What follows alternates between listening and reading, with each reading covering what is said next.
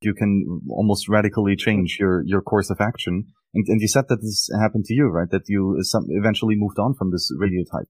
Kind of what led you to that change? Yeah. So I guess, really, I wrote my book. I guess I finished my book. Well, I guess mid 2018 or so. Vonu The Strategy for Self-Liberation.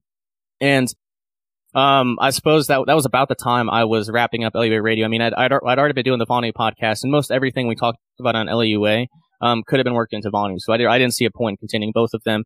And LUA Publications kind of naturally, naturally started out of that. And, I guess it was right around that time, like it was just, I don't know, changes in the air or something. I had just started a new job as an electrician apprentice. And I was, gonna do that. It was best paying job I ever had was, trade. And, it wasn't a bad job. I enjoyed it. There's lots of learning, lots of opportunity. But after about 6 months or so, like, I just stopped going in. Like, I wasn't feeling it anymore. I guess I made a decision to move to, Austin, Texas, move in with my co-host of the Vonu podcast at that time, Kyler Reardon. And, just made a quick random, I guess, move to Austin, Texas. Never been to Austin before. Just kind of randomly felt like I was called to do it. I guess that's the best way that I can explain it, looking back on it. But I ended up in Austin, was there for a few months, and they were renting an apartment, and the lease was coming up near the end. The lease was coming up, and I had another pretty quick change in living situation that I had to make. And it just so happened that my buddy Jason Henza was coming down from Chicago to driving down to Acapulco, Mexico.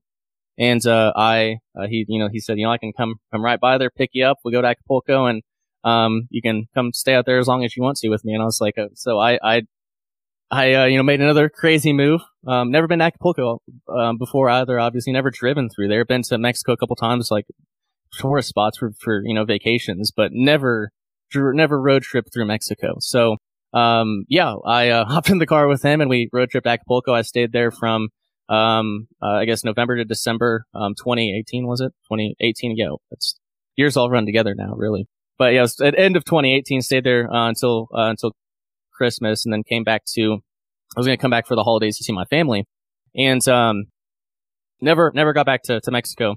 But, I ended up coming back to the homestead where I am now. Had no plans to start what I have going on here now, but it was just like within the span of maybe like 6 months, it was a pretty nomadic adventure. A lot of spontaneity, no real plan or vision. We're just kind of going with it and seeing where things ended up. And like I said, I ended up back here at the homestead, and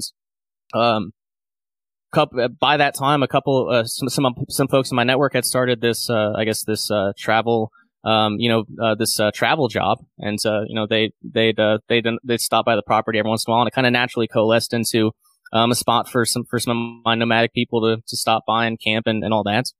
And last year that's I guess the worldwide nonsense kicked off, and I got a little panicked. I eat only meat essentially.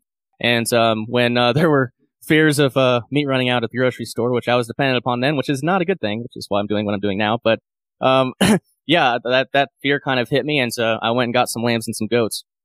And, here we are today. So, it certainly wasn't a smooth, well planned, well executed, plan by any means. But, I think this is kind of the way that it had to happen. It's the way that it did happen, but, I don't know.